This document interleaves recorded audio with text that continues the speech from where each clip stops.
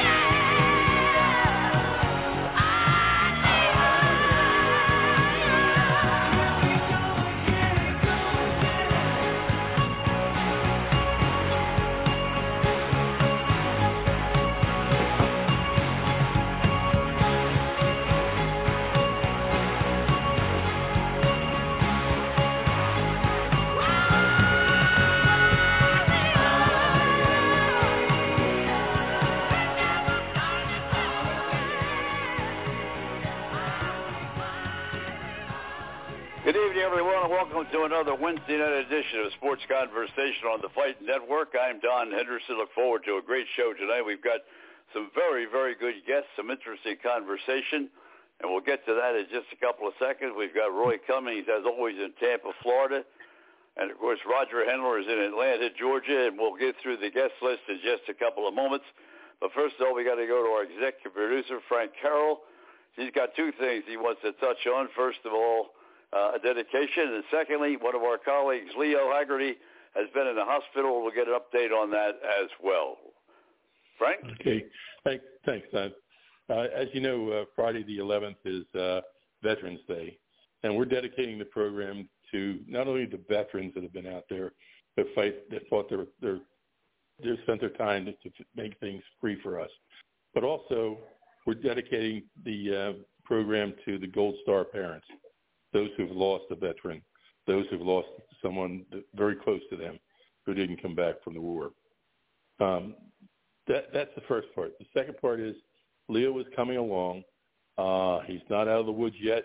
It's my understanding that he had to go back in for some more surgery earlier this week, and I haven't gotten an update from Paulie yet, but I'll be talking to him later on. All right, so we get right into the show now. We always go to Roy Cummings first in Tampa, Florida, and, we can't get away from the game with the Bucks' last outing against the Rams. Roy, I'll tell you, a terrible game, but the 45-year-older with 7 seconds to go won it in the end.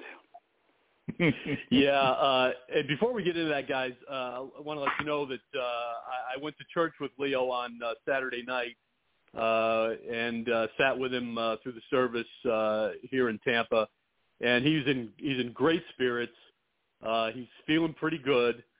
He was about to begin his radiation treatments the next day. He was going to get fitted for a mask that he has to wear for that, but he's in great spirits and feeling pretty good, all things considered. He's hoping that he's over the biggest hump, but he knows he's got some hurdles ahead of him with the treatment he's got to get going forward. But anyway, just wanted to pass that along because he's in good spirits, and he and I exchanged some other texts Sunday and Monday as well. So hopefully he's doing well, and I'll try to do my best to keep everybody informed as to where he is. But, he's extremely thankful for all the thoughts and all the prayers, and I know everybody that knows him is certainly pushing for him, pulling for him. I think he's going to be hopefully Roy, going to be just fine.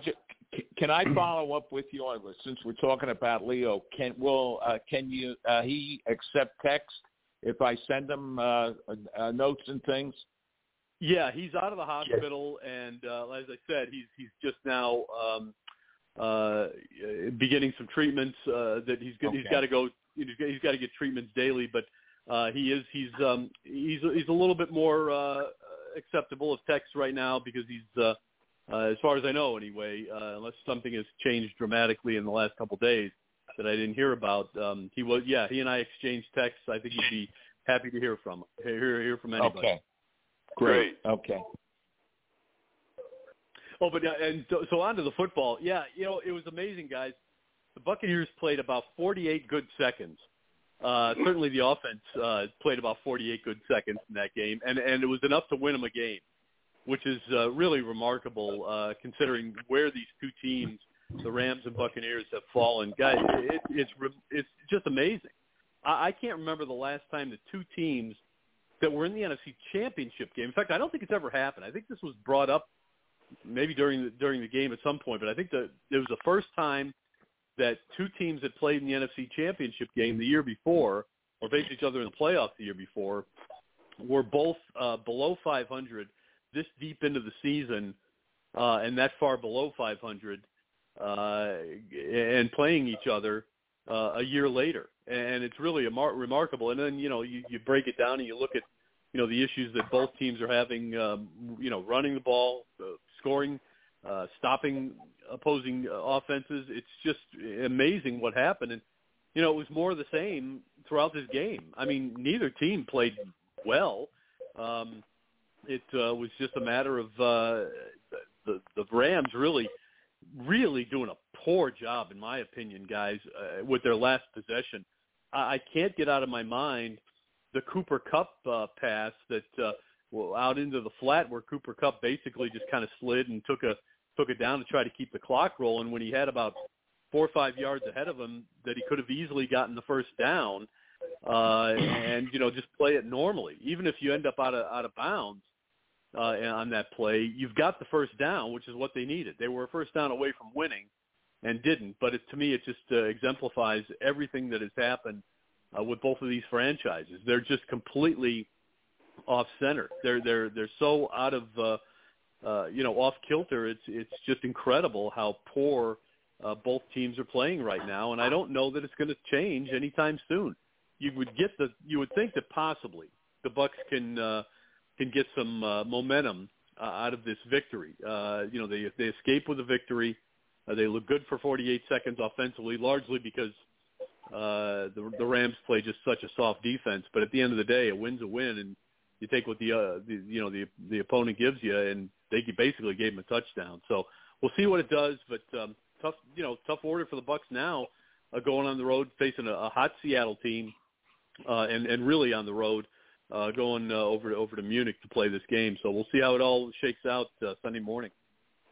One other thing before I let Roger jump in, and that is that that surprised me a little bit. All during the season, really during that exhibition season, whatever you want to call it, number 10 got the ball a lot. I mean, he caught a lot of passes in nothing situations, but he caught the ball.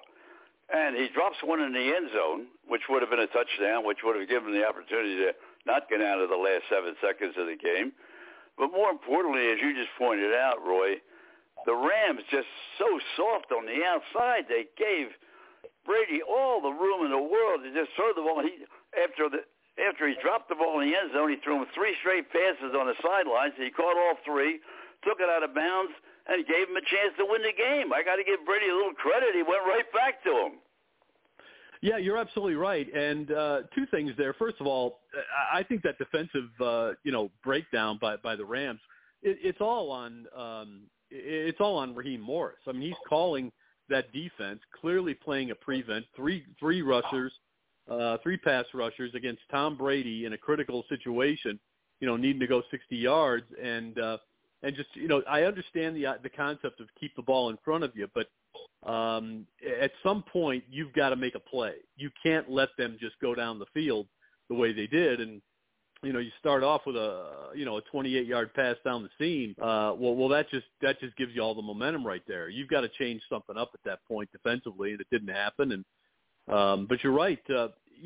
Something that Tom Brady said about the drop passes was that he doesn't mind drop passes. That doesn't bother him a bit. He says, hey, we all make mistakes. I make bad passes. Guys drop passes. Guys miss blocks and tackles. That's a physical part of the game that's going to happen no matter what, and nobody wants it. Nobody drops them on purpose. He said, what concerns me is is the player getting open. And you're right. Scotty Miller was getting open, and therefore he did go back to him, and it proved to be obviously important. And then I mean the tight end has not been much of an option for the Buccaneers in their offense.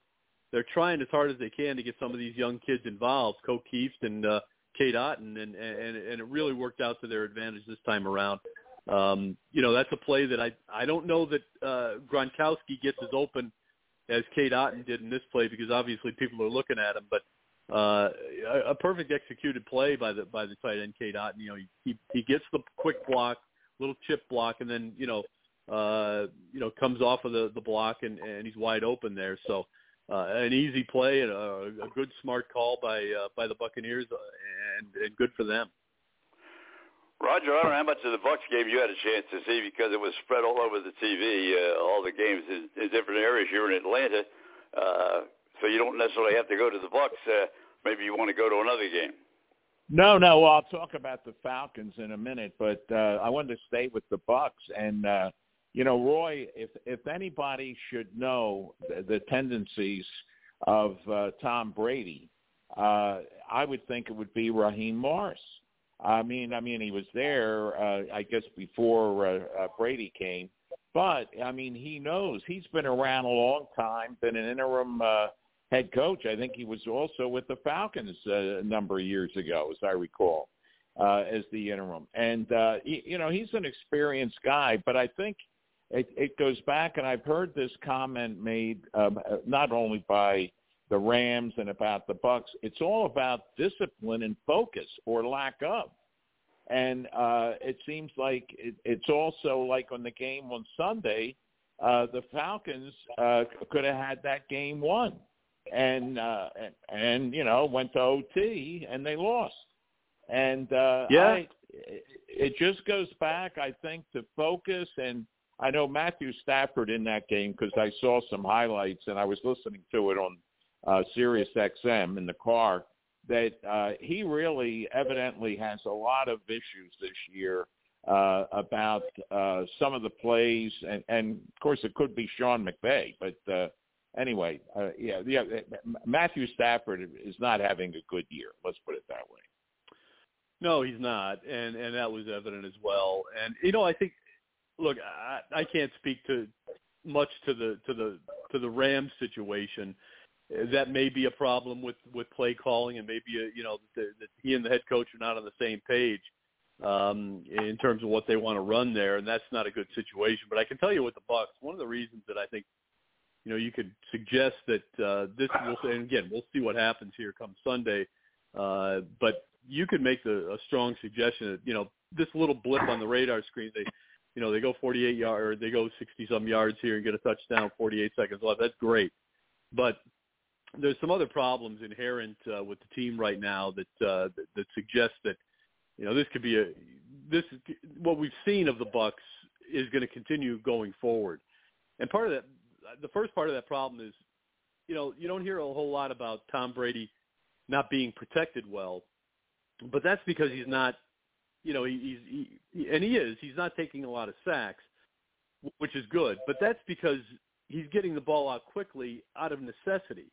He doesn't have a lot of time to go through his progressions. A lot of the poor passes and missed passes and pass breakups that occurred in the game last Sunday were a result of the fact that, Brady doesn't have time to go through his progressions.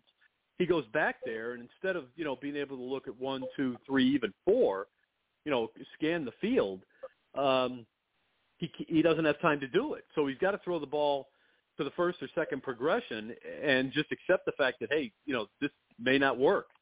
And because of his accuracy, he still puts the ball in a position where his guy, his player's got the best chance to get it. But at the end of the day, it may not be, a player who's actually open enough to make the reception. And it's a pass that is almost a 50-50 ball, even though it's not, thrown up high. And I think that's been lost on a lot of people. So you've got a problem. You can't run the ball. So that affects your play action passing. They tried to, run it more effectively and certainly be a little bit more diligent about running it this past week. But at the same time, if Brady doesn't have time to go through the progressions and pick out the best, most available receiver, they're going to continue to struggle to move the ball down the field. And that's what happened against the Rams. So we'll see if it continues in Seattle. Good chance it will. It's just it's a tough deal, man. I mean, they are just having all kinds of trouble, and I think it really starts up front with the offensive line. And I'll give the broadcast team a little bit of credit for this game, too, because as they pointed out many, many times during the course of the ball game, a running play now for the Bucks is Brady taking one step back, throwing a quick pass right down the line to Fournette and hoping that he can run. That's the running game. You're right. That is kind of their running game. It's screen passes and bubble screens and things like that. And it's because, again, the offensive line just isn't very strong. And one thing that has not happened, and it's hard to give them any credit because they're not producing, but it doesn't look so bad except for the fact that they just can't run the ball. But the line it's not opening up holes, and it's not really giving Brady enough time to really make a difference in terms of his skill set. So until the line gets better, and there's some hope that Ryan Jensen comes back, but until the line gets better, I don't see this offense getting better. It's really on the line to create more openings for the running backs and allow for the running game to work, and then to give Tom Brady time to go through his progressions. Until that happens, they're going to continue to struggle to score points. Roger? Well, a couple things that surprised me at the NFL was the Colts.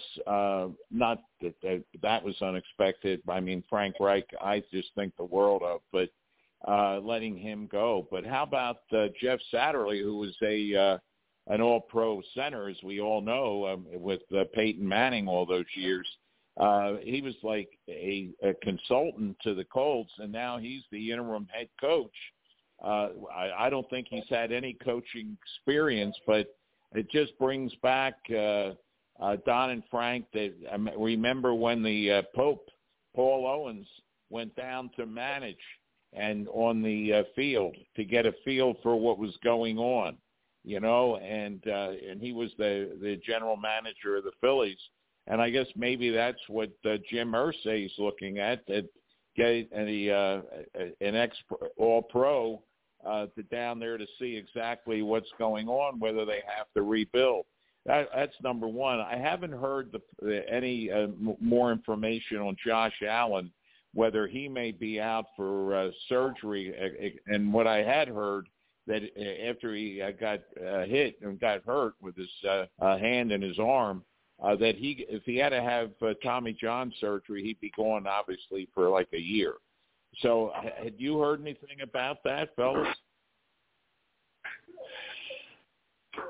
Roy, I'll let you jump first. I have not. I'll quickly answer and say I have not heard an update on that. Yeah, I don't think that they have announced anything concrete. I think they're still trying to figure out what they've got there and where they are with Josh Allen. Obviously, he's not going to play this week, I don't think. But it's looking like surgery may be the only option, which is just devastating. Oh yeah. Yeah, absolutely. No question about that. I mean, he's the heart and soul of the club, and as quarterbacks are all through the league, and everybody that loses one drops down 2 or 3 pegs right off the bat, and it's not going to change in Buffalo. But Roy, we only have you for a half hour. I don't want to touch on a couple of other things quickly. We're going to do the Phillies the next half hour, but I'd certainly like to get your observation on the 6 games played between the Phillies and the Astros, and what you thought. Yeah, it was. I'll tell you what. It was.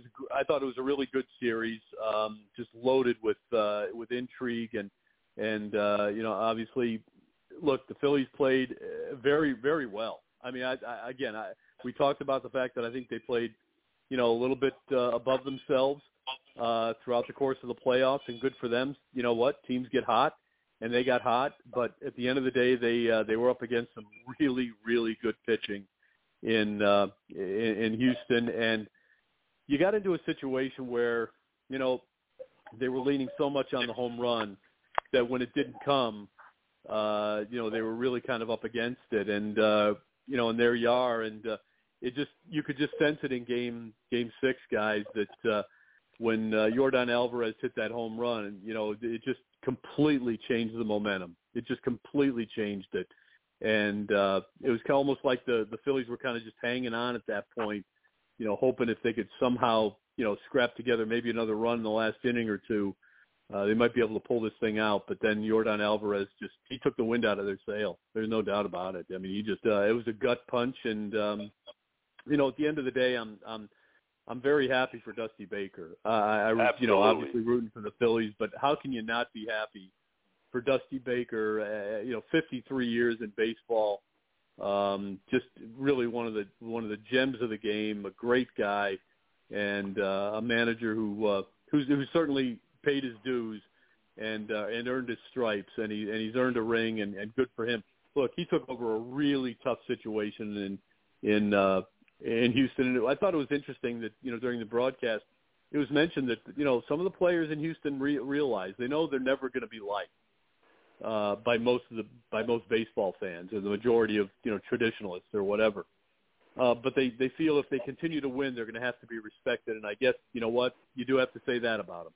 You do have to respect them. You may not like them. I don't. I'm not a fan. Still can't forgive some of the players for what they've done, what they did.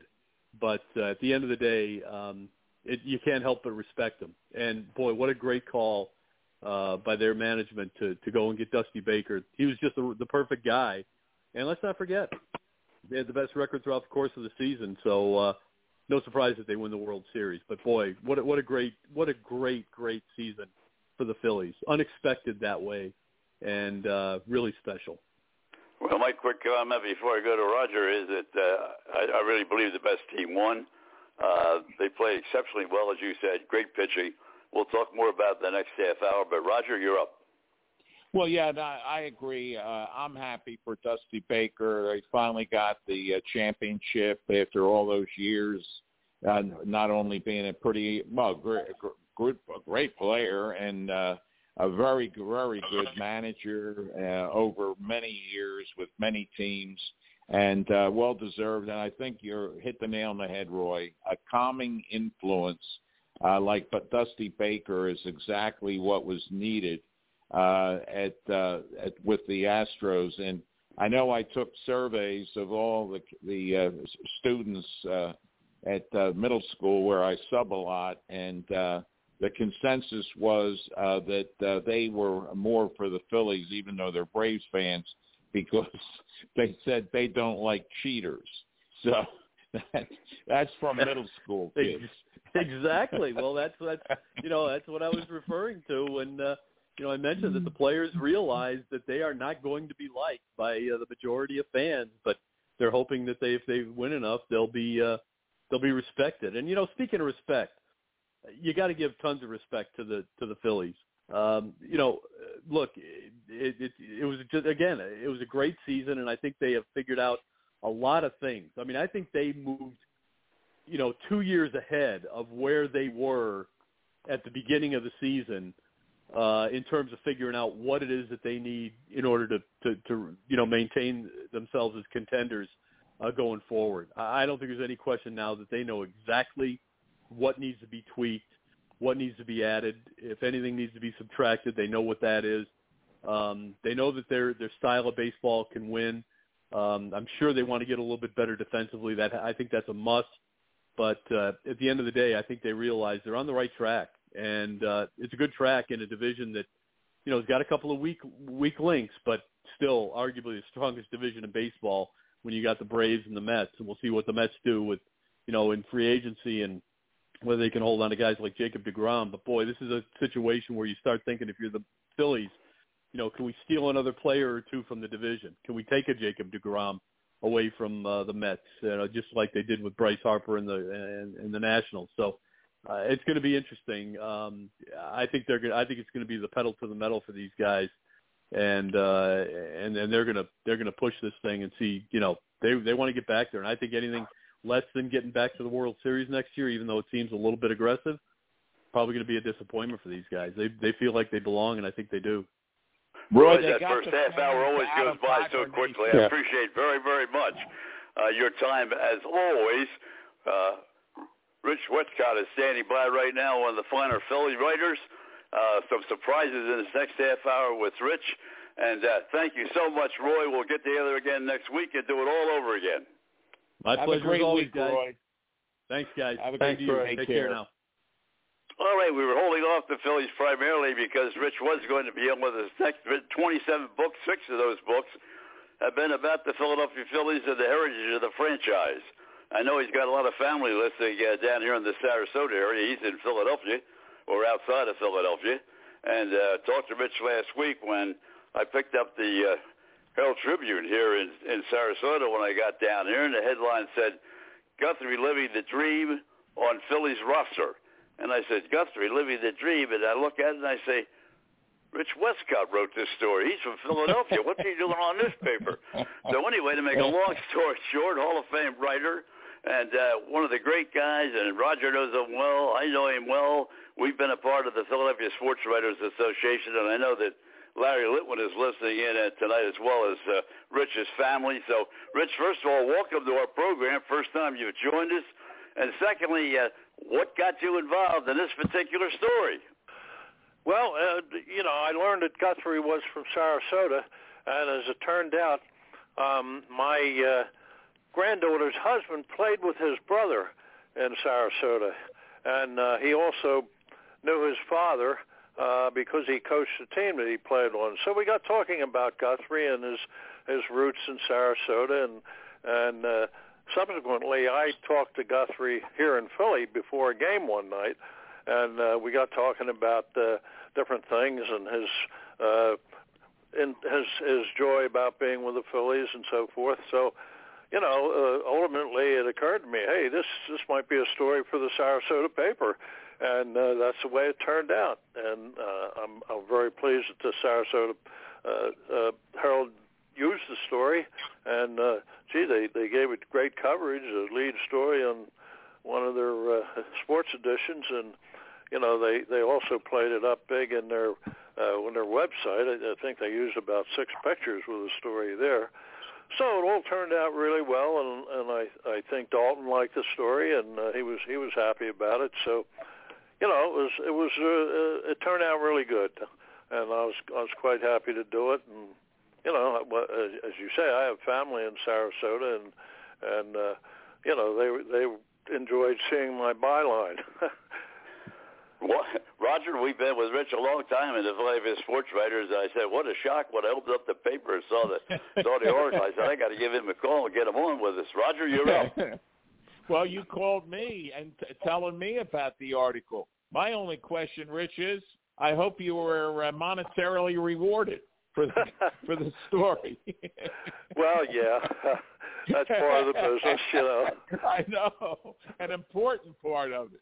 But no, it's great when Don told me about it, and you know, and I've read several of your books. I've got them in my library here, and you and I were talking about the changes in the Phillies communications department going into this season and everything. And who would have thought back in June when they made the change in managers that the Phillies would have been in the World Series? Okay, it just, you know, was mind-boggling. Well, it was, and nobody expected even them to be in the playoffs, much less the World Series. And each playoff series that they won was a surprise to most people. And my heavens, when they finally got to the World Series, who would have thought that? I mean, you know, and even early September, they were stumbling along, and they were going back and forth. And, you know, who expected this? I mean, you know, it came as a big surprise to a lot of people. And it really was a nice feeling because if you go back to the World Series at the ballpark here, I mean, they more than sold out every game. And, you know, the tickets price was off the charts, but people came and they loved the Phillies here. Well, you've written 6 books on the Phillies alone, and but I think if my memory is correct, I think you've written 27 books now, all told. So you're making your mark in the book department as well. But Ray Dininger said, of course, Hall of Famer and broadcaster, and we had him on with us 2 weeks ago. And Ray said the one thing I wouldn't have done this year is retired if I knew the Eagles were going to be undefeated, the Phillies were going to go to the World Series, the Lightning the Flyers were going to become the soccer team all of a sudden out of nowhere, even though they lost to New York. We'll talk about that later on in another show. But Philadelphia turned the corner like the 70s. He said, I never would have retired. Well, yeah, he's right. This has been a great year. It's sort of reminiscent of the year back in 81 when Philadelphia had a big run with its teams, and that's the year the Phillies won their first World Series. And that was a great year for all the teams here, too. So, you know, this has been really good. You know, you go back 140 years, and the Phillies have only won 8 pennants. So this was a very appealing year for a lot of people. Roger? Hey, Rich, I wanted to ask you, you know, a lot of controversy on sports radio on Monday about Rob Thompson taking, you know, the pitcher Wheeler. Zach Wheeler out when he did at 70 pitches. I questioned it watching the game. You know, you have seen a lot of baseball. What was your opinion of that? And then I think that Alvarado coming in was a mistake because he had not done so well in the previous couple of outings. But what's your opinion of that move by Rob Thompson? I think it was one of many terrible moves that Thompson made over the season. And now that this has happened, I put Alvarado in the class with Mitch Williams. I mean, they both gave away the World Series. And, you know, this has happened throughout the summer with Thompson yanking a pitcher. You know, he's thrown a 3-hit shutout in the 7th inning, but, oh, my, he's thrown 80 pitches. We got to get him out of there. Well, that's a bunch of baloney. I mean, I once interviewed Warren Spahn, and I've told this story many times. And Warren Spahn, we were talking, and he said, we got talking about pitch counts, and he said, you know, they went back, some of these analytics people went back, and they counted up the pitches I'd thrown in a game. And he said, typically I would throw 200 pitches in a game, and sometimes I even threw 250. And he said, you know what? I never had a sore arm in 23 years of professional pitching. So what's that tell you? I mean, this whole thing these days about guys happen to they throw 80, 90 pitches, they got to come out. Well, hey, how about Robin Roberts? He pitched 28 straight games in a row. Complete games. It's 28 straight complete games in a row. I think he's still, how many pitches did he Rich, if I'm throw? not mistaken, he still has the record for throwing the most pitches in one game. Yeah. And, you want to go back beyond that, or farther back. You had in the 20s a 26-inning game in which each pitcher pitched the whole distance for each team. Now, how many pitches did they throw? 400, 500? And they kept going. That didn't throw them out of the game. So, I think this whole thing of yanking pitchers and Thompson did it repeatedly. And then, you see what a pitcher's doing. He's pitching, a great game. And you know what what his effectiveness is at that point. You don't know what a reliever is going to be like that day. He might be off, and you're playing roulette with these guys, and then you bring in a reliever, and hey, maybe he pitches a good inning, and then they take him out to bring in another reliever. And so, I'm a great believer in managers, and we go back analytics. I'm very much on the fence on analytics in a lot of different areas, but you go back to the game with Tampa Bay, and they went. Cash went into the seventh inning with giving up just one hit and had a lead in the game, and he did exactly the same thing that Thompson did. He pulled them out of the game, and of course they lost it. So there's great parallels there between what happened between Tampa Bay and what happened with the Philadelphia Phillies in that one instance. Well, how about Houston? The guy's pitching a no-hitter and he gets yanked. I mean, wouldn't you let him go a little bit longer to see if he could keep pitching a no-hitter? I mean, no-hitters, that doesn't mean scrap anymore. Just like, hey, what's a shutout? Nobody knows what that is. My heavens, in 1916, Grover Cleveland Alexander threw 16 shutouts for the Phillies in one season. People today, they don't know what a complete game is or a shutout. And I just saw this the other day. The leader in complete games, I think it was the American League, threw 6 complete games, which was more than all the other teams combined. Now, what's that tell you? I mean, come on. Well, and I think about when you were talking, about Robin Roberts, I think about that 11-inning no-hitter that Harvey Haddix pitched for the Pirates years ago. Yeah. Can you? I don't think any manager would. I guess it was Danny Murtaugh. He wouldn't think about taking him out. Oh no. And this wasn't a factor years back. I mean, I have a friend, Art Mahaffey, who pitched for the Phillies back in the 60s. And Art once told me that he threw both games of a doubleheader in the minors. And he said, I must have thrown at least 300 pitches. I remember Don Newcomb at Shy Park. He pitched a doubleheader for the Dodgers. You're right, he did, yeah. I know he did. I was there. I remember it. Well, this is common, and even relief pitchers, they can go more than one inning. I mean, you go back a ways, and Jim Constanti pitched in the first game of the Phillies World Series in 1950. He was a relief pitcher, but they had no starters to start that first game, so they had to start him, and he pitched 8 innings. He was a relief pitcher. That's because Kirk Simmons was drafted. They wouldn't let him come home and pitch in the World Series. Right. Yes. There was a reason that he was moved in, because the pitching staff was almost down to nothing, so Constanti had to take over and be the initial pitcher. But let's go back to Rob Thompson, because you're right. He did make a number of moves.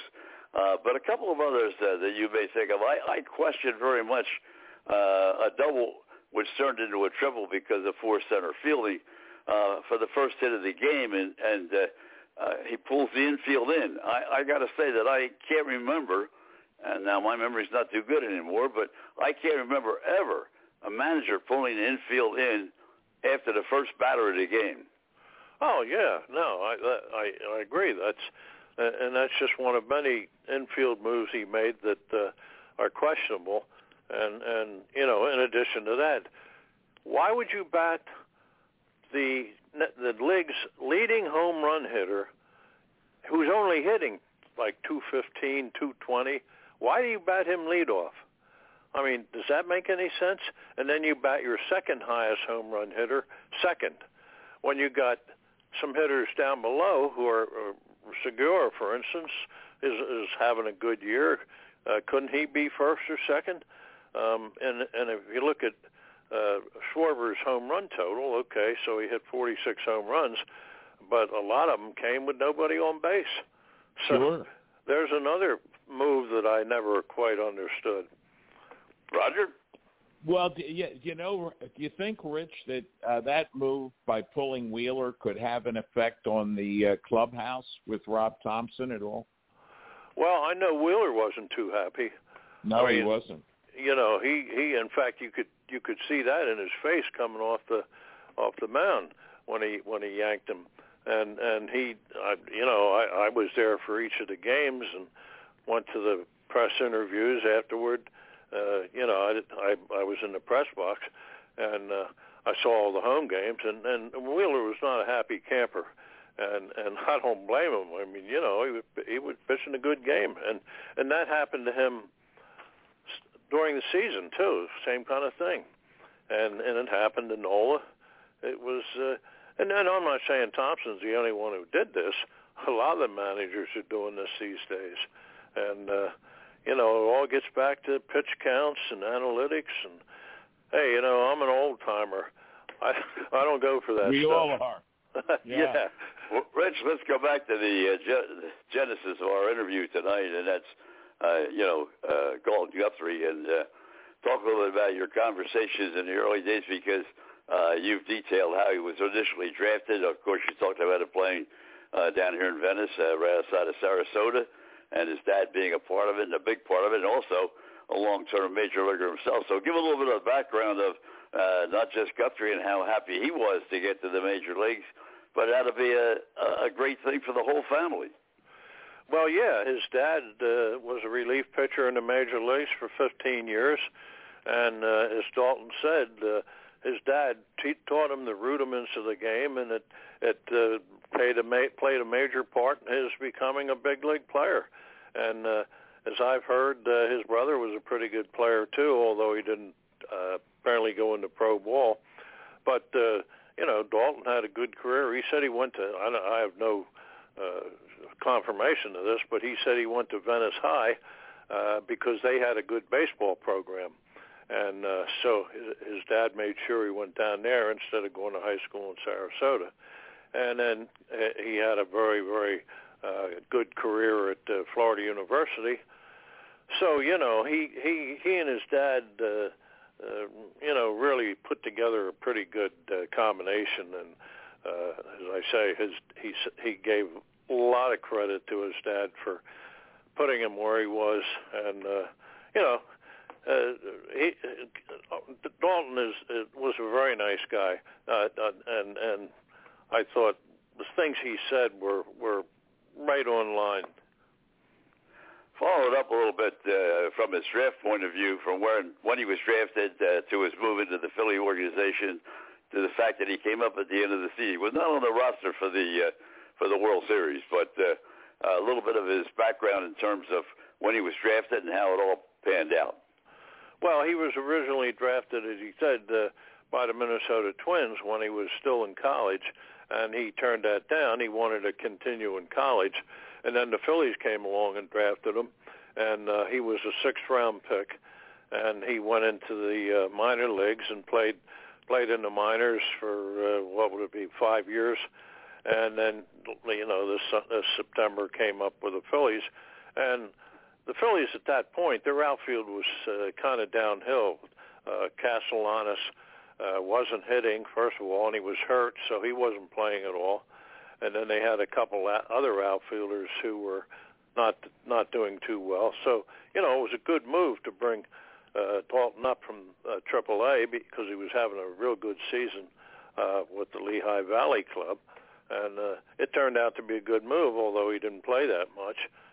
At least he was there if they needed him, and that's important. Roger? Rich, yeah, I wanted to ask you about like your most recent books and exactly tell the listening audience and us what's available now. I mean, like Don said, you know, you've written so many books. It's a library within itself. 27, I believe. Right. Yeah. Talk about the books that most recent that are available to listeners. Well, the most recent one is called Amazing Phillies Feats, which are things that Phillies players did dating back to the beginning that were really very special and very, very unusual and not duplicated for the most part in Major League history. I mean, one chapter, for instance, was on Robin Roberts' 28 straight complete games. And, you know, there were a lot of other things. You know, Dick Sisler hitting that home run that won the pennant in the last game of the season in 1950. And, you know, on up to the present. Even Rich, let me interrupt you, sir. How about Richie Ashburn's throw at the plate? Getting Carl Abrams out. Or it wouldn't have had Sisler's home run. That was a chapter, too, you know. And I going up to the present, you know, there were a lot of things. Of course, Roy Halladay's two no-hitters in one season, including one in the playoffs. And, you know, Ryan Howard's 58 home runs in one season, which true was not the most in baseball history, but it was the most for the Phillies by far. So, you know, there was that's the kind of stuff that was in that book, and I fortunately was able to interview a lot of these people going back to I guess the first one I interviewed was Danny Litweiler, who, and for many of his years, was the resident of Clearwater, and before that was the head coach at I guess it was Florida State. And in 1942, he became the first outfielder to play a full season without making an error. This was 150 or more games. And at the time, Danny was alive, and I was able to interview him. So I had interviews going back that far, and you know, it was great. And of course, I did Constantine, who I didn't talk to, but he was the first reliever to win an MVP, and you know, I went on and on with things like that, and frankly, it was a fun book to do because all these great things that the Phillies did. You know, Mickey Morandini, the first second baseman to have an unassisted triple play during the regular season, and so that's the kind of stuff that's in there. That's a great book. The book I did before that was one on a guy whose name was Biz Mackey, who was arguably the greatest all-around catcher in Negro League history, and is a member of the Hall of Fame. You know, that was a little bit tough to do because there weren't that many people around to interview. And, you know, interviewing is one of the major parts of doing a book. And, I mean, I've done books where I've interviewed 60, 80 people per book. So, you know, it's that was the one before that. And, of course, there were a few others before that. Well, Rich Westcott, thank you so very much for being with us. Of course, Roger and I had the great pleasure of knowing Rich for such a long period of time, all being members of the Philadelphia Sports Writers. Rich still lives in the Philadelphia area, and Roger's now in Atlanta. I'm here in Sarasota. But we all get together every now and then and have a chance to chat, talk baseball. And I wanted to talk with Rich a little bit, which we're not going to get a chance to do tonight. But next time we have you on, Rich, the veterans group, the selection of people that they selected to be voted on to go into the Hall of Fame, I got a lot of questions about that. So we'll hold that one for the next show. Okay.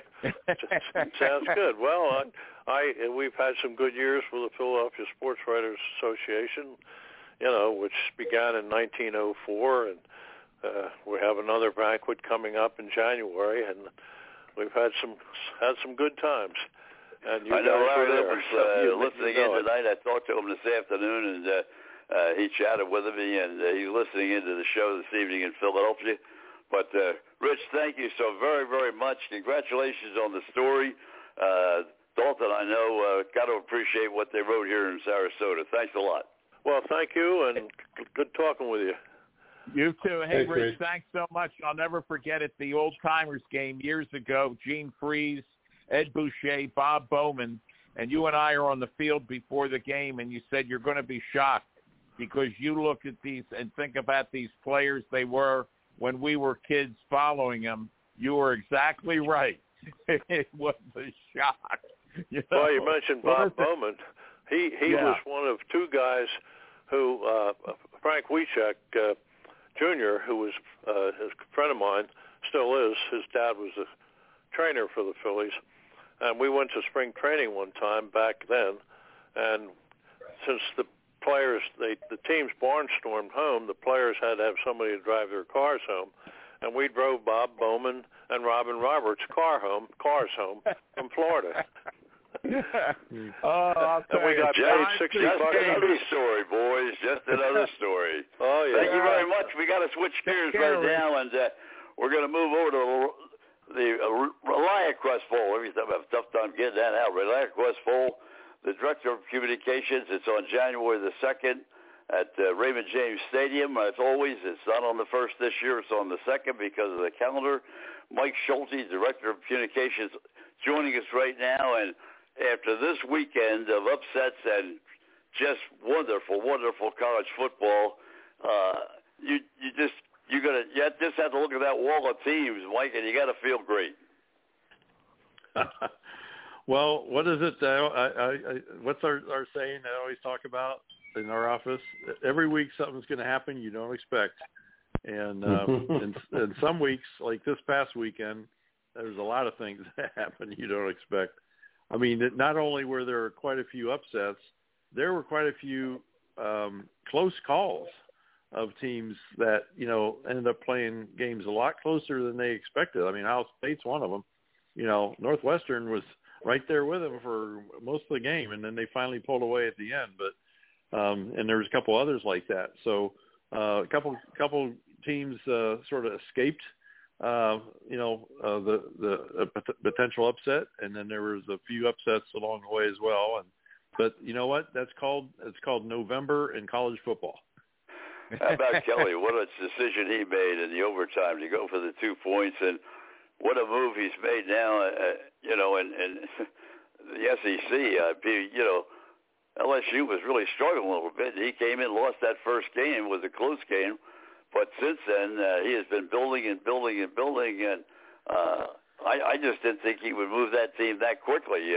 Mike, you sort of had more confidence than I did at the beginning of the year. Well, you can tell that he's obviously got the buy-in from the players along the way because like you said, they've improved throughout the season, and then they're now playing at a very high level. And again, that first game, was a heartbreaker for them. Losing at the end there with the blocked extra point or whatever field goal, but it was and they struggled a little bit along the way early on. But anytime you got a new coach and you obviously there's player changes and this and that and everything. I mean you're going to expect that. But boy, they definitely are on the right track right now. They're hitting on all cylinders, and this is only going to give them more confidence going forward. And I was happy for him from the standpoint of I think that he's removed any doubts that folks had when he first came aboard there, which I you heard people that were sort of questioning him coming there or whatever. But that was a really big win for him. From that perspective to sort of silence the naysayers a little bit, and so now they can move forward with a clean slate and just continue to build the program and try and get them back to where they used to be. So good for him. Tough loss, obviously, on the other side, but that's the game. That's the way it's played, and all these games are tough. And like you said, you get into November and you're playing these conference games and rivalries and all that. I mean, these things are going to happen. Well, before I get to Roger, I'm going to go to our executive producer, Frank Carroll. If he's listening right now, he's running the controls. But if he's listening, Frank, your Notre Dame team had a giant weekend, not just a win. They had a colossal win. That's right. You understand? It's all things I've said about Tommy Rees being a stupid coach and things like that, I may take back this week. But we'll see what happens. I told him off air. I said, when we first talked tonight, I said I remember one of you guys, bad mouthing Notre Dame about a month ago. And that's another one, like LSU, right? They've come along now. Remember they lost their quarterback, the second game of the season, and they had to bring this other kid, fast track the other kid along, pretty quickly. And again, you had a situation where you had a new coach and a new style of play and all that. So, again, took them a little while to get their feet under them, but they're showing right now they're playing their best ball and who knows? I mean, a few weeks ago, people would have said, hey, they got to play Clemson. They got to play USC still. Good golly, what's going to happen? And that they just took care of Clemson. And now, they're in position to, obviously after playing Navy and that they could, maybe they can beat USC. So it's, finished really strong. So, again, a team that's really come along and made a lot of strides this year. And, that's great to see. Roger, you and George are up. With that. One Go thing ahead, with Frank. Notre Dame, though, the one thing with Notre Dame is that the defense has really taken hold of the game. When have you ever seen 3 block punts and scoring on 2 of them in any game in history? I don't think I've seen it. But they have a kid. Ed Tamani is a great running back. They got a kid in the linebacker that just blitzes the hell out of the kicker, scares the kickers before you can get the ball out and takes the ball away from him. I think we're in to see a total revamping of the team. I don't think personally. I don't think it's them getting any better feeling from the coach or better coaching from the coaching staff. I think it's the fact that they are coming together themselves, fixing the plan. You're right, Mike. They did lose the best quarterback they had, and they had to take a kid fresh off the campus to do it. And he was scared. You could see every game he was scared. He was that first game he played. He was bobbling the snaps in the shotgun. He was when the ball was coming back. He couldn't even catch the ball cleanly the first few snaps. Right. But you could tell he was nervous. But I tell you what, he's playing a whole lot better now. Yes, he is. Hi, Roger. I'm sorry. Roger. Yeah, I just want to get back to Brian Kelly in that game. It was great. Just a terrific experience, even just to watch it. And I thought what impressed me was that Brian Kelly, at the end of the game, when the interview with, I guess, Holly Rowe, was saying that he gave credit. It wasn't Holly because that was with ESPN, but he gave credit to the players and about the way the supporters, the administration has welcomed him into the LSU family. And that really impressed me because, some coaches wouldn't really go that way, take that road, but he did. And I was really impressed with that. Yeah, I agree I agree with that, by the way, because like I said, we all know that early on when he was first announced as the coach, there were a lot of LSU fans didn't seem to think that was a good choice, and for whatever reason, I'm not saying they were right. I'm just saying that I remember that there were a lot of naysayers there questioning whether or not he was the right one and all this kind of stuff. And so you're right. I think that's nice that he said that because, he could come, some people could come out and say, some coaches could come out and say, well, this, it's like I told you so or whatever, right. and not, not even acknowledge that. But, he's talked about all the way along is how much support he's gotten and all that and how welcomed he's been, even when he really maybe hasn't always been as welcomed. But he's taken the high road and really stressed that aspect because, that's the right thing to do. Mike Schultzy, our guest, of course, Director of Communications for the RealtioZQuest Bowl. Mike, it's January 2nd this year, not January 1st because of the calendar. Raymond James Stadium, always give you a chance to talk a little about ticket situations. I know you have a number of different plans, a number of activities.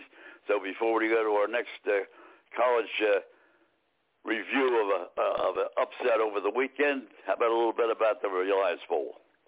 RealtioQuest Bowl is we're going to train you up here on that. The RealtioQuest Bowl, January 2nd in Tampa. We're very excited. Our tickets are going on sale at Ticketmaster on November 21st, so about 2 weeks. And we're very excited about the potential teams we can get this year. I'll tell you what, we have the SEC and the Big Ten. There is a scenario where we might end up having an ability to take an ACC team or Notre Dame or somebody like that as a part of the ACC or North Carolina or what have you. So a team if they're available. So we've got a lot of really strong contending teams out there that could be available to us to put together in a great matchup on January 2nd in Raymond James Stadium. So we're excited to be coming down the stretch here at the end of the season, and can't wait to see what teams are available and what kind of matchup we can put together. RealtioQuest, that's the name of the bowl, and it comes on the 2nd. And Roger, you're up. Roger? We'll talk about the Georgia Bulldogs.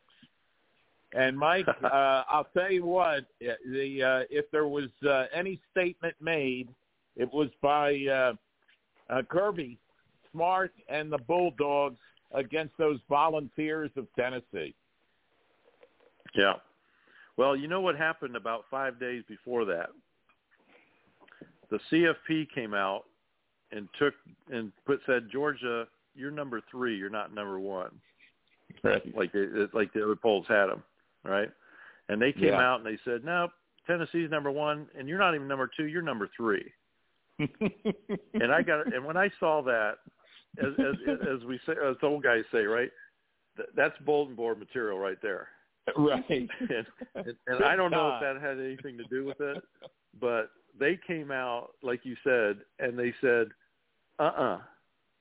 no, sir. We're number 1. And they came out and showed it. I mean, you're right. It was a heck of a performance.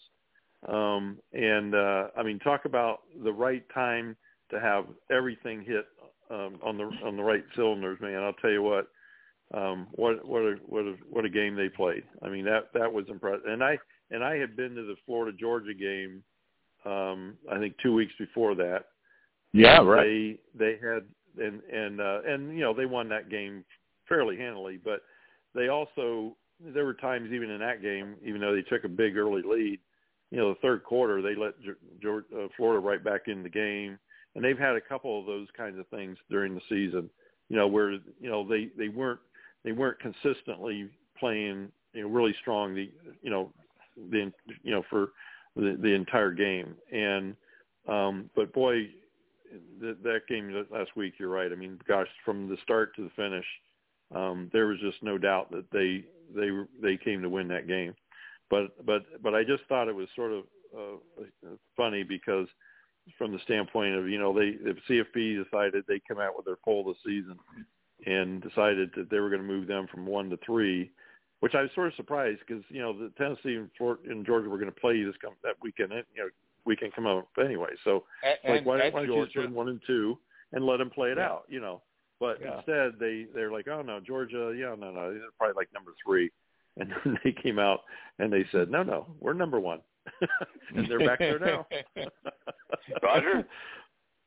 Well, I guess, Alabama's pretty much out of the doesn't have a possibility now right into the playoffs. Am I right about that? Now, what if they won the SEC title? Would that put them back in play, do you think, Mike? Well, what's really interesting. I mean, it's not only that loss, but like Clemson losing, right? And then, so now, not to say that they're out, but I mean, just right now they're out of the top four, right? So, right now you've got 4 teams that are undefeated. 2 of them have to play each other, so there's not going to be more than 3. But there's just it's really up in the air right now as to what's going on with the 4 teams in the playoff right now. Now you can speculate that Georgia wins out in regular season, but then they're going to have to play, like you said, either an Alabama or an LSU in the conference championship game. So what happens there if an LSU with 2 losses beats Georgia in the final game, or what happens if LSU loses their game or something, and Alabama's ends up winning the West Division, and then they get in there and they beat Georgia. I mean, there's a lot of different scenarios that can play out here, and in which case you're going to have a situation where you might have a 2-loss team, going, the decision of putting a 2-loss team in the playoffs ahead of a 1-loss team. And so there's a lot of things that can happen here. And the other thing too, you've got Oregon and TCU, I mean, what happens if they both win out? And, you got Oregon sitting there at 12-1, who, by the way, they still get to play like, I think USC and I think Utah or somebody like that. But and I mean, they're playing great. And their only losses to Georgia in the first week of the season. Now, it was the big loss, but it was also the first game of the season. The new quarterback, new coach, that kind of thing. So, I mean, you're going to have a lot of – potentially you're going to have a number of teams knocking on the door for that 4-team playoff. And well, Mike and Roger, let's go back for a second really because hard decisions on it. I really don't think that the final score was indicative of the game. I mean, I thought that Georgia was far superior than the score indicated. That they not only proved that they were number one, but they proved it so emphatically. I mean, when you look at the next day, you look at the paper and say, well, they didn't lose that badly. Well, that wasn't the game. There was no game. They just took it over from start to finish. Oh yeah, absolutely. Like I said, I mean, they went out and showed that they were number one for sure, absolutely. But but again, see, there's another thing. Tennessee, if they end up with only Georgia as their only loss, and you're looking at them versus a couple of the other teams. I mean, like you said, it's going to be really. I think it's really going to be really hard this year for them to come up with the top 4 team. Now, I'm not saying. Let's just say, for instance, if Georgia were to win out and win the SEC, okay, everybody concedes, okay, they're number one, right?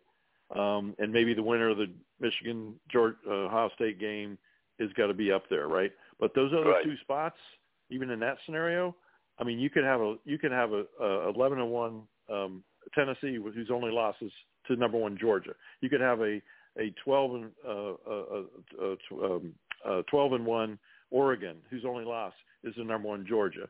You could have, you could have a TCU that's undefeated. I mean, the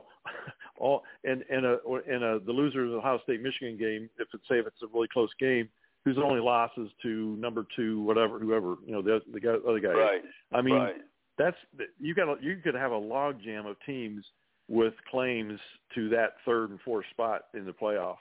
That are getting on the outside looking in. So it's shaping up to be a really interesting final month of college football, that's for sure. Roger? And also what it does is it just opens up that door to expand the number of teams in the playoffs that are going to happen next year, right? Not next year. It'll be at least 2 years and potentially it's there 2, 3, or 4 years from now. But yeah.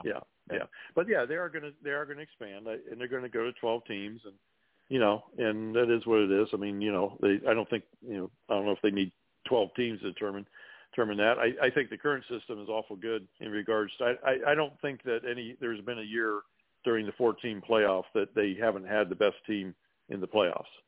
So from that perspective, I don't think that's really the reason why they're expanding. I think they're expanding because, that there's so much more TV money that they can get that way, and everybody can share a whole lot more money. Money. That's follow the key, the right? money.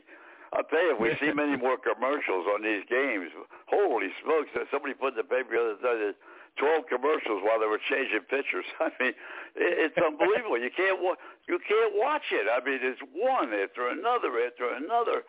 I mean, I realize they're paying a lot of money, but holy smokes, you can't follow the game the way they have all these commercials in there. But going back to the what you were talking about, the top 4 teams that they're using right now, I've always agreed with the best team should have the opportunity to win and lose. You go to 12, something's going to happen. It's one of the better teams is going to get upset, and it's all money. It doesn't really make any difference. Let's say Ohio State, Michigan, and Georgia or whatever. If there was an 8-team playoff and they lost the one game, it'd be out of it, and yet they're the better team. But you can't do it. You take the money, that's the way it's going to be. Yeah. Well, and, the other thing, though, too, I mean, some of these teams are never going to have a real chance at winning the playoff. They're just going to be, they're going to get to say they were in the playoff, but it is what it is, One good thing about the commercials, though, I got to say, right? We're past the election, so now we don't have to look at the political commercials anymore. Thank God. My God. Absolutely. Oh, unbelievable. Roger? Mike, you had a good point about Georgia on their schedule, because where they did have some issues was with the lower conference, so to speak, teams. If you know what I mean. The sure. non-competitive, not as competitive. And they did have a lot of trouble with a couple of those teams. You're right on about that. They squeaked by one game. I think it was Missouri. They had to come from behind to beat Missouri. Right. And also the I forget which one it was, but it wasn't a major conference team, and they did have some trouble with them, at least early on, and into the third period. It was a squeaker for a while.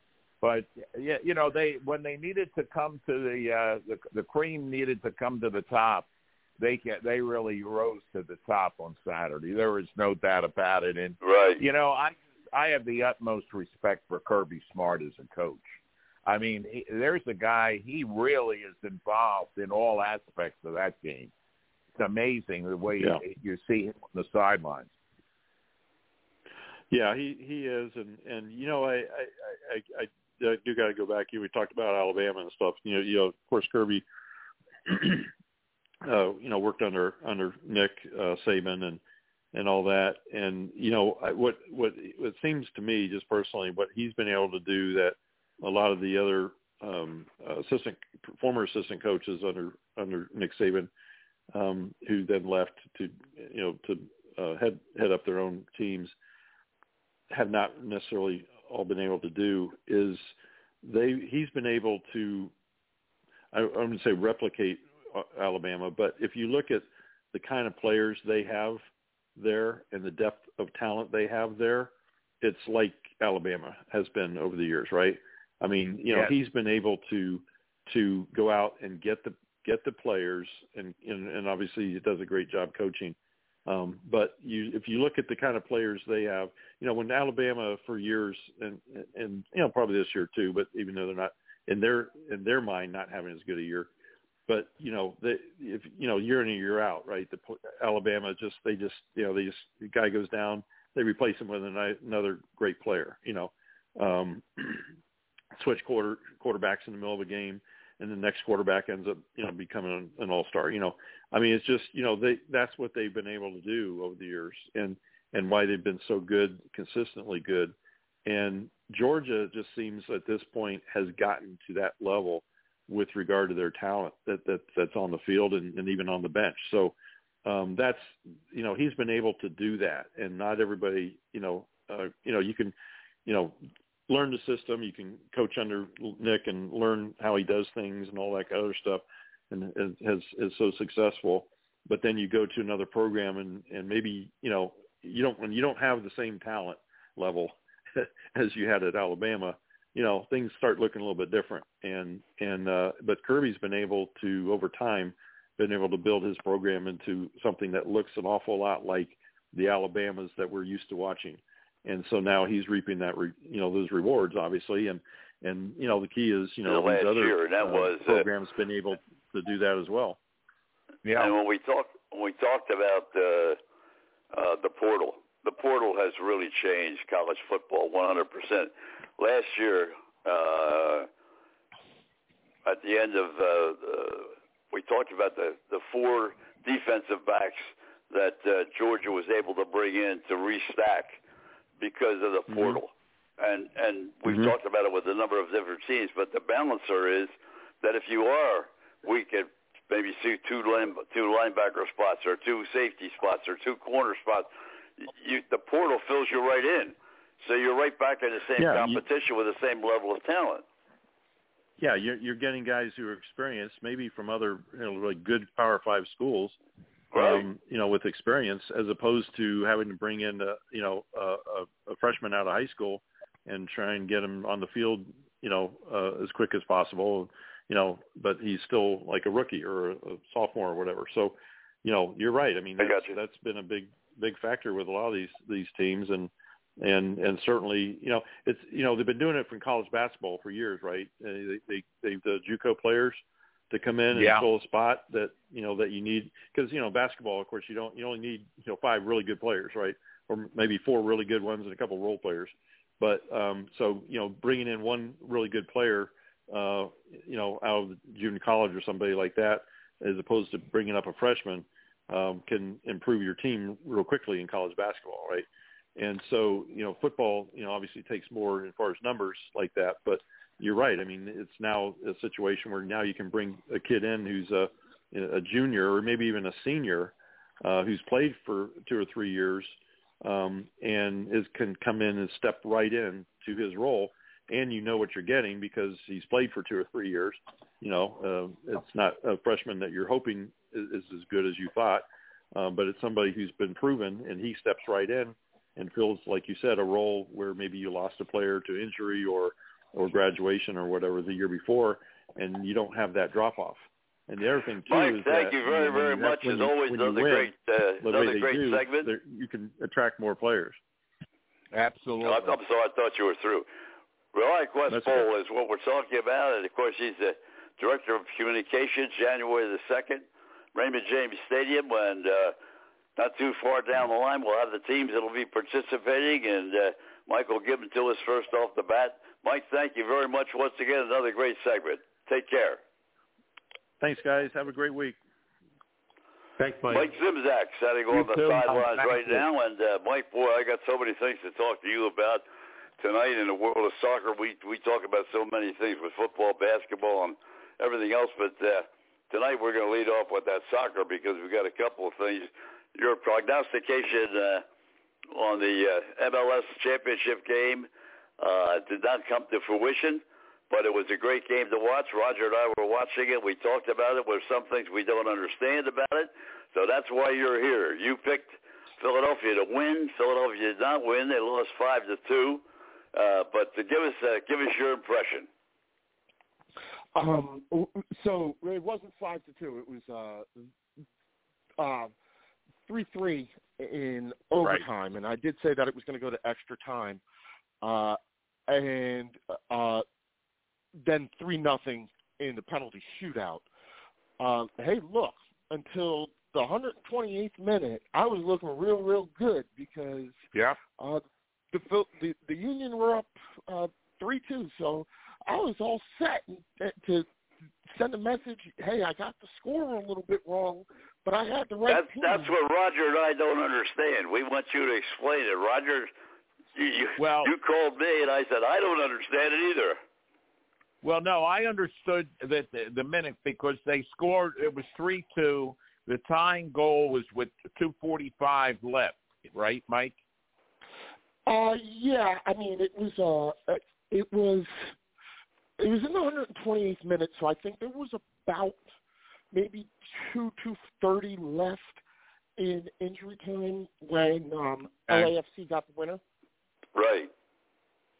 But what I did not understand, and Don and I were talking about, is why do they go to the shootout, and why not just continue to play and have sudden death? So whoever scores, like in football, why is that? I don't understand it. Neither did Don. A lot of people have said that in the past. You're not the first to ask the question as to why soccer has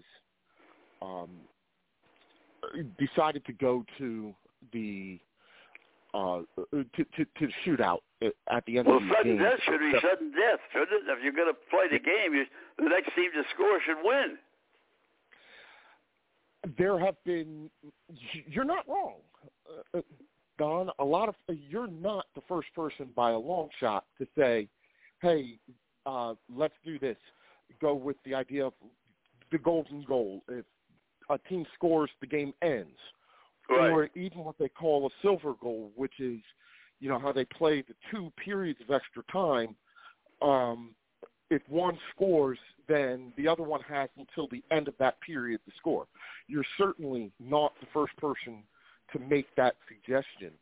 And a lot of people have felt that that might cause teams to be a little bit more adventurous in extra time, because more often than not, what you see is a game that goes into to extra time like that ends up going to a penalty shootout. Very, very rarely does a team score, let alone have a situation where both teams score. It's unusual for that to happen.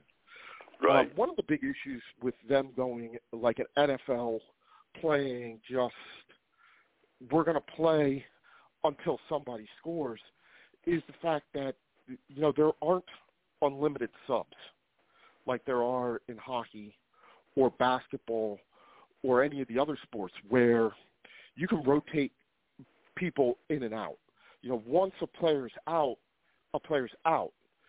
Even if you said we're going to raise the number of substitutes that you can bring in, you got guys out there playing on very, very, very tired legs. And it just radically increases the room for injury, for serious injury, the longer these guys play. So the idea was, we'd love to, but what we don't want to end up with is like a 4-hour game where you're playing 5-on-4 because teams have just run out of healthy players, or doing anything that messes with the integrity of the game. I give hockey credit with the idea of we're going to play an overtime period where it's 4-on-4 hockey. I think that's fine. And, if you look at hockey, you can have a 4-on-4 game with penalties and things like that. That happens. It's something that you see in a game. The idea of taking guys off one at a time in soccer just doesn't necessarily work the same way. So coming up with a way to end the game that we think is fair, that actually keeps in line with the integrity of the game. And unfortunately, I've said it on this show before to you and to a lot of other people, nobody likes the penalties, but sometimes we think it's just the best bad idea that we have at the moment. One other question, Roger and I were chatting as well, and that was that you have a goalkeeper that comes in who hasn't been playing at all. I mean, he's sitting on the sideline. He's on the bench when the injury occurs, and now he comes in. And I can't give you the exact number of minutes, but it wasn't more than, 2.5, 3 minutes to go in regulation time. He comes in, plus the fact he's a former Philadelphia goaltender, and, which was I thought really was unbelievable. He not only comes in, and then he goes through the shootout, and he beats his old team.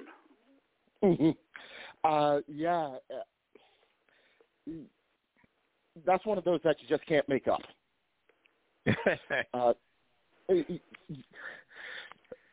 It's hard being the backup goalkeeper on the Philadelphia Union right now. Andre Blake is probably one of, if not the best in MLS.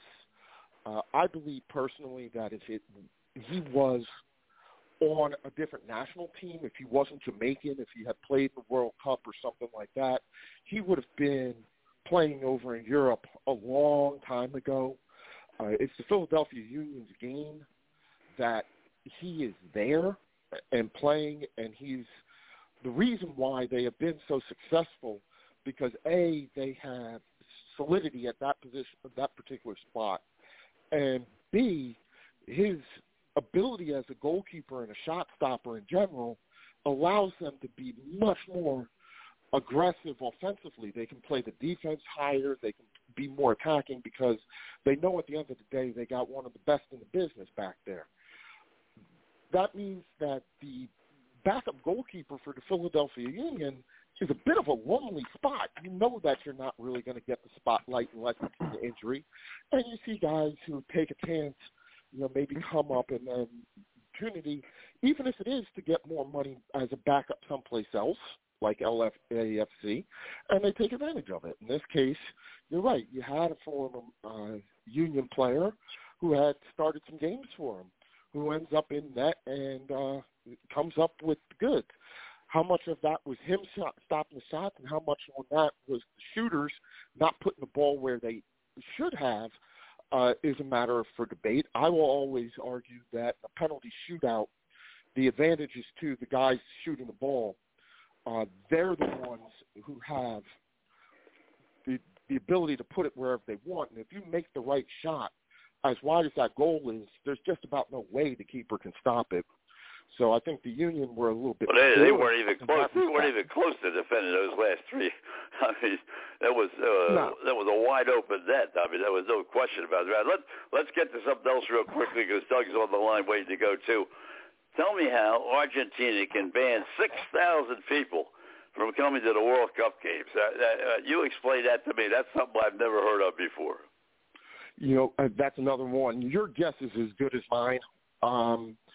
I am not sure what the circumstances are with Argentina, and I really don't fully understand the decision to ban those fans.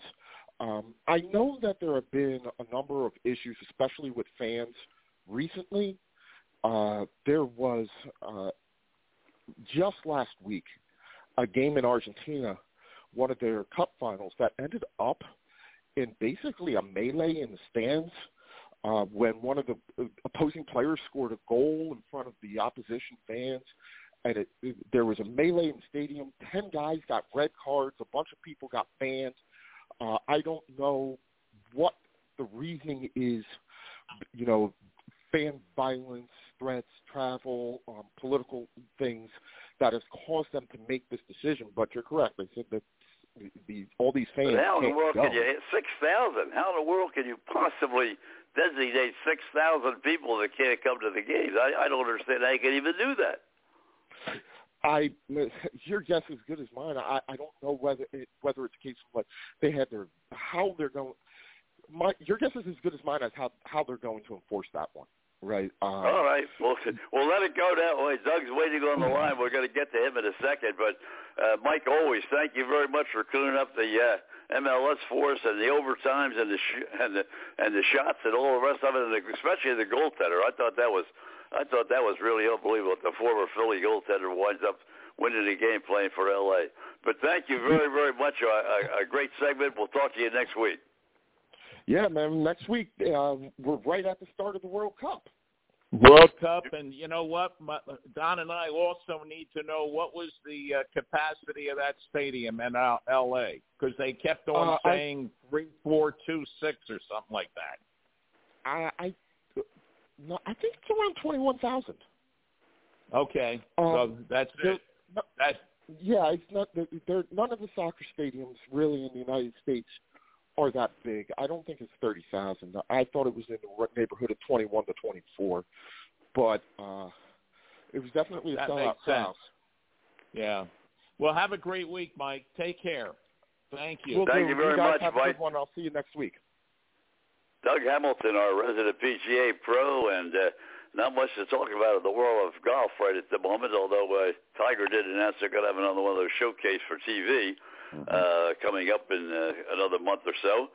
But two things before we talked about the Ravens game the other night, which was pretty much all Ravens. It wasn't much of a game. It was all Ravens. But Doug, in the papers yesterday and again today, talking about the Washington franchise. Bezos, of course, is going to be the big spender. But now, actor McConaughey's also getting into the picture. He wants to be a part of the new owners. Jay-Z is going to be part of the new ownership of the Washington franchise. And now, the big shot from the Nets also wants to get into to be the fourth partner in this operation. Anything new in the Washington area about who else besides these four people are going to take over the franchise in Washington for better than $5 billion? Well, it's a pretty big deal. As I mentioned, I'm part and parcel to Washington news.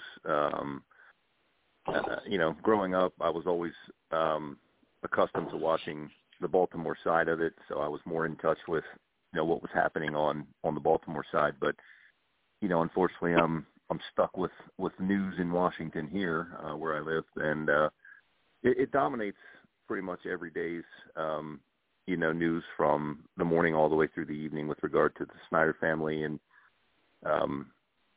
his, I don't know if you'd say desire to sell the team at this point, but I think enough's enough probably for him and his wife and family, and they have forensic accountants that are looking at different things, whether they were shortchanging people based on payments for tickets or those sorts of things. They're taking a look at all the financial aspects of it. McConaughey, Bezos, all these names that have been mentioned. I think it's, in different segments that you see people ask random fans, about the state of the franchise and those sorts of things. I think that overwhelmingly people would say that it's time for the Snyder family to get out and for someone else to, see what they can do with this franchise. I mean, obviously the concept of a new stadium is still being discussed. You're still kicking around ideas of now the Nationals, and how that's going to play out, and where these stadiums are going to be, and are we talking about Virginia? I mean, they just knocked down RFK the other day. So I mean, all these different things of winds of change that are surrounding. I think it probably gives some of the Washington fan base a little bit of hope moving forward, that there's a light at the end of the tunnel, that we can get some new ownership in there and turn some things around. The team itself on field is not a really good product, and although their defense is pretty good, their defensive line I think is one of the best in the league. But they're just they're also playing in a difficult division. I don't think anybody would have thought the Giants would be where they are, but the Cowboys have played well, and of course you've got the Eagles who are undefeated. So there's a lot going on there for sure. Well, he bought it in 1999 for $800 million, and he's going to sell it for better than $5 billion. That's a very nice profit. Yeah. Over about 23, 24 years, and everybody wants to. But Jay-Z, who already runs everything for the Super Bowl as far as the entertainment is concerned, he's been involved with the National Football League for some time now, as he runs their most of their entertainment activities. Roger, you're up. Well, talking about RFK being demolished, Don and I were there at Eagles-Redskins game years ago, and I got removed from my seat in the press box so that Chris Wallace and his son could sit down in the press. Hey, pal, go to the stands. Yeah. Don will tell you about it. Rudy Martzke was in there, and remember him from USA Today. He wasn't happy about us getting removed from our seats either. But, it'll be interesting to see whether this group, what they can do with a team. I think I think it's too big of a group, personally. I think that there's a lot of egos that are going to be involved in this, beginning with Jay-Z.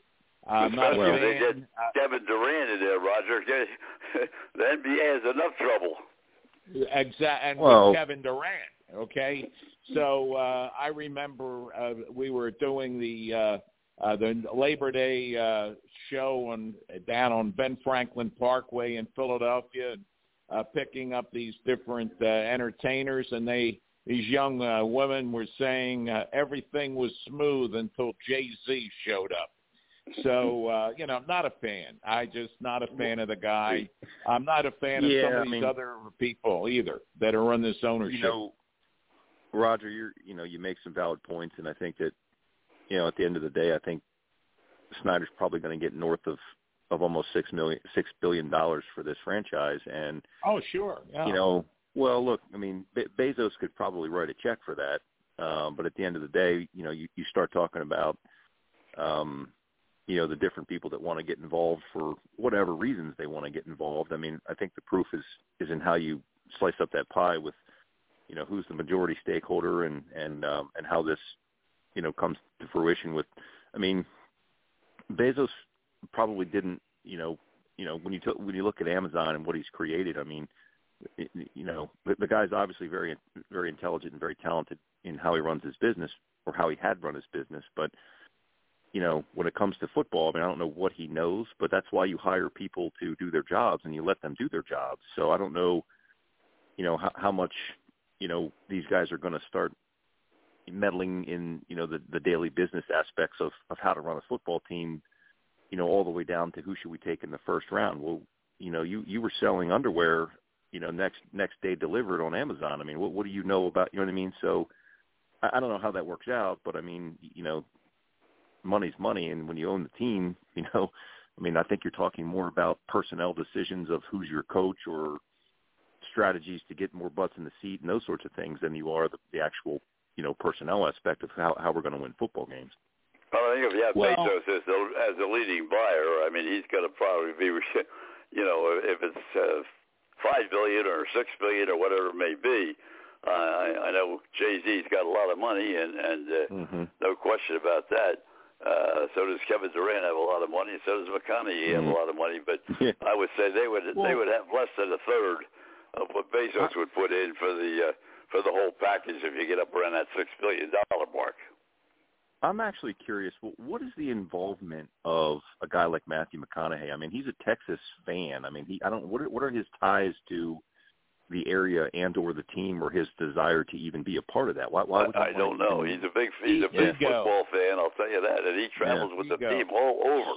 Every place, almost every game he goes to, flies in, goes to the game. He's on the sidelines all the time. So maybe he has some connection. With Washington, D.C. and being a part of that group, or maybe he has some connection with Bezos. I don't know. Right. Roger, maybe you know more than I do. Well, I think more than anything, he's an entertainer and that type of guy. And I think he wanted to get involved, and I think it's ego. And, the names, I'm not thinking of it right now, but who was the great singer and had the band that always wanted to be a NFL owner, and he was involved in the Arena League with Ron Jaworski. Bon Jovi. Who? Yeah, Bon Jovi. John Bon Jovi. Yeah, now that's a guy that I could see getting involved. Okay, because he's been involved in football previously. Well, maybe involved, but not in this deal, because I mean he's a Philly guy. I mean, there's no chance he would spread his legs into Washington. I'm just saying, if you're talking about Matthew McConaughey, Doug, sure. Okay, a guy from Texas. I'm just saying I could see him getting involved in this group, not this group, but it might have been in this group rather than some of these other people. That's my point, because he is a guy that's involved. You're missing a point there, Raj. Yes, he is from Texas. Yes, he is involved in different things. But yes, he is also trying to get into politics. What he's trying to do is learn politics from the very bottom. And, I mean, the bottom of the pond, and that's in Washington. getting a hold of Billy Bauer and get a hold of all these other bigwigs to make sure that his candidacy is successful, not like Herschel Walker's. So Correct. If that's what he's trying to do, that's one of the main reasons he's trying to do it. He does not do anything out of the goodness of his heart. Oh, no, I know. Well, let's put that on the side burner and go to the Ravens because the Ravens played an outstanding game. The game, in my view, and you're the Raven man, Doug, I thought it was a terrible game. I mean, I thought it was a very, very weak, Brady's been saying all along that the league is just the talent just is all messed up. The football is not nearly as good as it was. I think that game is a perfect indication of how bad the league really is. I mean, for them to go down to New Orleans and play like that, and New Orleans to play the way they played, I mean, that was just a terrible game. Well, listen, I think first of all, I think your perspective is a little bit out of whack here because number one, I'm a Ravens fan and we got to win. So to me, that makes a fabulous football game. On the back end of that, I think there's a very large, when you talk about Roquan Smith and the Ravens acquiring him at the deadline, I'm going to tell you something right now. That guy made a pronounced difference in the middle of the football field on that Ravens defense. I have not seen them fly around and play that kind of defense for, I don't know how many years it's been. That guy's a tackling machine. That guy is an instinctive football player. He has immediately changed the culture of this defense in one football game. Guys like Justin Houston, fellow, Georgia Dogs, that he had, 2-3 sacks or whatever he had. I mean, you have, Patrick Quinn actually playing better football. The secondary played great. Now we can look at this one of two ways and say that we had Andy Dalton and we had an inept New Orleans Saints defense. But I think what I saw was the Baltimore Ravens go into that facility and take the soul of the New Orleans Saints and impose their will upon them. And the Saints offense looked anemic for a majority of that football game. And so, as a fan, I'm looking at this and I'm saying, hey, man, look, we're going to get some help here when, the safety Williams comes back and you have some of these injuries. You look at Lamar Jackson and what he did to carry that football team without Rashad Bateman, without J.K. Dobbins, without Gus Edwards, without Mark Andrews. You had all these injuries and all these different things. That was a pretty stout performance by a team going on the road who should have beat that football team, but did it, and I think made a statement, at least in my eyes, in terms of how they played defense. Oh, I don't disagree with you. I thought they played well, but I just thought New Orleans didn't show up. I mean, and Dalton, let's face it, they were at the end of the line. Their quarterbacks have been knocked out or hurt. They kept saying during the course of the broadcast, oh, well, look how well he's done in the last three games. This is a completely different offense he's been able to set up. He couldn't get rid of the ball. I mean, he couldn't get it out of his hand. How many times was he sacked in that game? Right. He never changed one iota of what he was doing. He never took a quick 2-step, 3-step drop, got rid of the ball. He never did anything. And you talk about Smith. That's why Smith did so well. Nobody was there to block him. Well, I mean, look, the New Orleans Saints aren't the same team that we remember that had Drew Brees and Kayden as their. I mean, I get all that. That guy Allen is kind of just steering the ship in whatever direction it goes. I mean, when you have Dalton or Winston or Taysom Hill or guys like that to pick from your quarterback, I mean, you're going to run a fairly conservative style of offense. I mean, Alvin Kamara is a very dynamic football player, and they need to find ways to get him the football in space. But here's the thing. Each and every week we watch football and we talk about who wins and who loses. But these coaches are spending countless hours trying to devise schemes and game plans and all these different things. And by and large, in many cases, those games are won or lost before they even play it based on the plays that they have drawn up and the different types of schemes that they're trying to, invoke to eliminate certain players or cause different outcomes to happen. So again, I don't think you can look at this and say that the New Orleans Football Saints are I mean, they're not a good football team, but I can't, the Ravens came there with a better plan and executed a better plan and won that game because of that plan they had. Well, they always do that with Harbaugh. Harbaugh's always ready. He's always prepared. You can't ever say there's a game he comes into. Roger, you're up. Well, he just hit a 60-year birthday, as I recall. He did. Yeah, but the other thing I heard, and I don't know if it was on the TV broadcast or I was listening to, I think the Saints radio broadcast on Sirius XM. The comment was made, which is probably one of the worst things you can say about a quarterback. Dalton is doing a good job of managing the game. And go ahead. Troy Aikman, you said that, and it triggered because they were talking about it before the game actually started, and Troy Aikman, I think, took offense. Yeah. It's correct. Yeah. He took offense to that. And, well, I mean, look, Roger, I mean, if you're going to sit there and you're going to pencil your lineup in and you're going to say that Andy Dalton's your quarterback, game management might be too positive of a way to describe how he would be the quarterback. You know what I mean? I know that it's more of a negative term than positive, but at the end of the day, I mean, might be a fact of life. Yeah. Well, I mean, what look, you can't win in the NFL without an elite quarterback. And I think, as an example, everybody got their panties in a bunch when Russell Wilson went to, Denver. He's going to be the next coming, and he's so good, and he's elite quarterback, and all these different things. Well, Seattle has Geno Smith, and they have a better record than the Broncos do. So that's right. Let me tell you something. I never thought that Russell Wilson was an elite quarterback, when we had any level of conversation about it. I mean, there's only a handful of guys that you can turn to and look at and say, wow, man, they can. I mean, and you got Allen, you got Mahomes. I mean, you have – I mean, I'd put Lamar Jackson in that category only because, he can win football games based on what he does. I think Father Time has their grips on guys like Brady and Rodgers and some of those guys. But at the end of the day, I mean, there's only a handful of guys that are actually elite quarterbacks that can be game changers. There's a lot of guys that are game managers that – I mean, if they have the right pieces around them, yeah. I mean, look, the Ravens won a Super Bowl with thinking Trent Dilfer as their quarterback. Yeah. You know what I mean? Let's talk about it.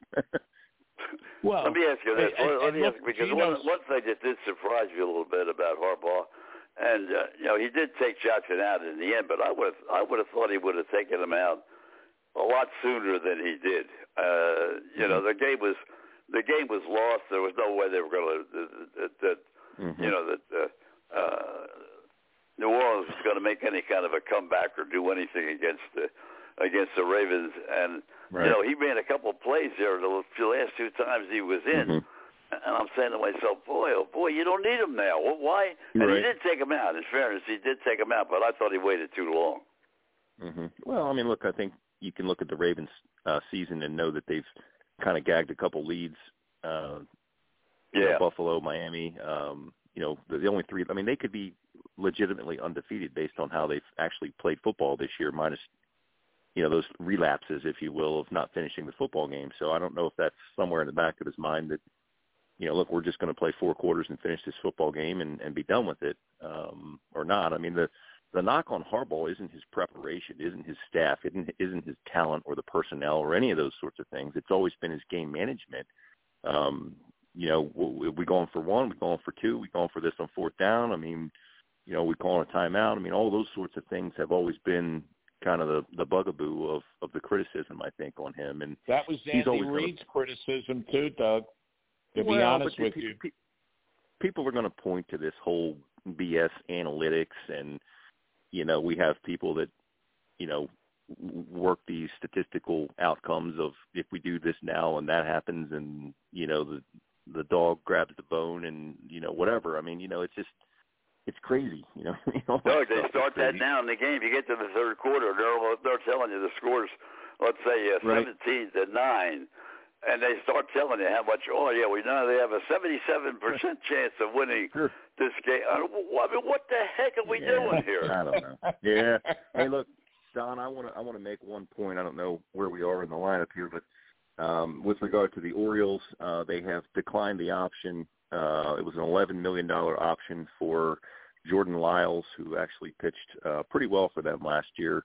32-year-old starter that logged about 180 innings and then pitched pretty well for them. They declined that option to have him rejoin the Orioles for next year. That was kind of the first domino, if you will, of the off-season for them.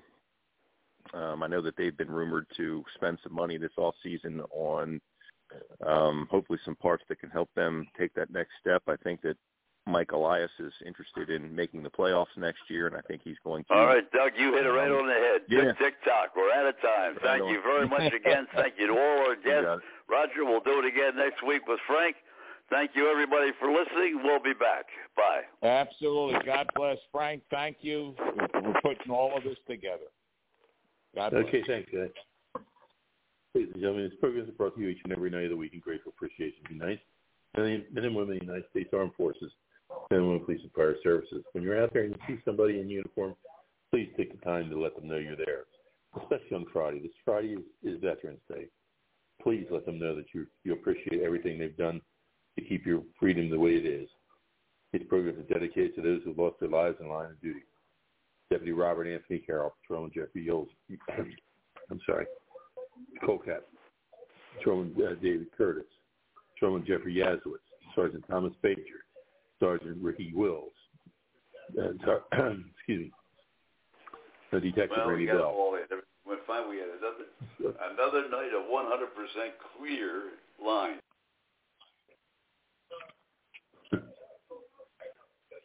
Patrolman Charlie Conner, Target Springs Police Department, Deputy Chief Mike Gowan, Phillips Fire Department, Lieutenant Joyce Craig Lewis, Wilmington Fire Department, Sergeant James O'Connor, Philadelphia Police Department, Sergeant Charles Lake, Hillsborough County Sheriff's Department, Patrolman Arthur Crispin, Lakeland PD, Lieutenant Joe Zerba, Newcastle County Police, Patrol Deputy Josh Meyer, Nassau County Sheriff's Department, Captain Matt Letourneau, Philadelphia Fire Department, Captain Chris Leach, Wilmington Fire Department, Lieutenant Ardith Hope, Wilmington Fire Department, Lieutenant Jerry Ficus, Wilmington Fire Department, Trooper Joe Bullock, Florida Highway Patrol, Trooper Chelsea Richards, Florida Highway Patrol, Chief Al Hogan, Longwood Key Police Department, Chief Jimmy Ford, Wilmington Fire Department, Patrol Deputy Mike Howardcraft, Hillsborough County Sheriff's Department, Pinellas County Sheriff's Department, and Deputy Blaine Lane, Hillsborough County Sheriff's Department.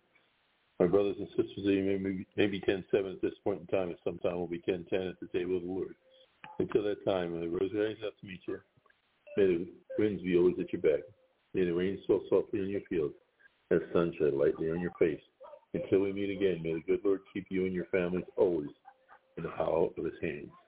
Good night, God bless, and have a great week. Shem Alek Ma'ilama, Shem Ahezahilma, Son Hashem Nevoratfen, Hakuig Aged Ma'ilma, Shem Alek Ma'ilama, Shem Ahezahilma, Son Hashem Nevoratfen, Hakuig Aged Ma'ilma. Grief and pain are all I know. My heart is sore, my tears will flow. We saw him go, I will with you. No word we know of him, my home. Shem Ahezahilma, Shem Ahezahilma, Son Hashem Nevoratfen, Hakuig Aged Ma'ilma. The proud and gallant Chevalier, a high-born scion of gentle mien, a fiery blade engaged to lead.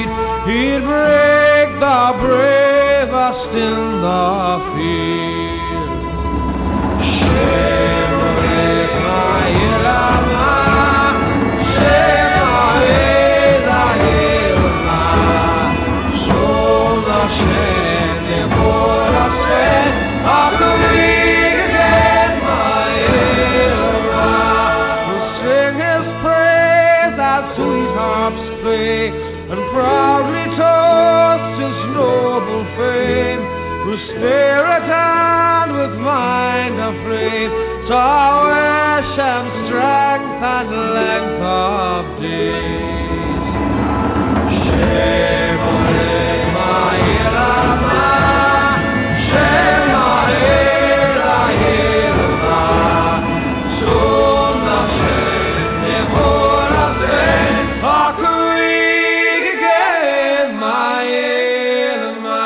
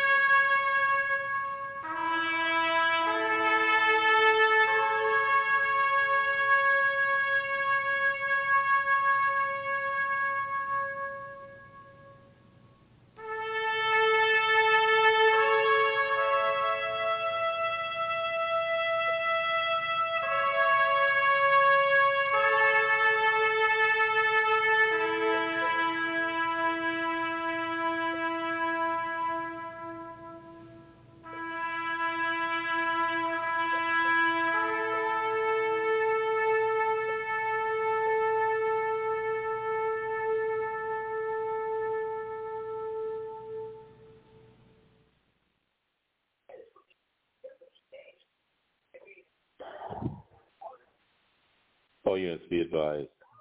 1999, end of service.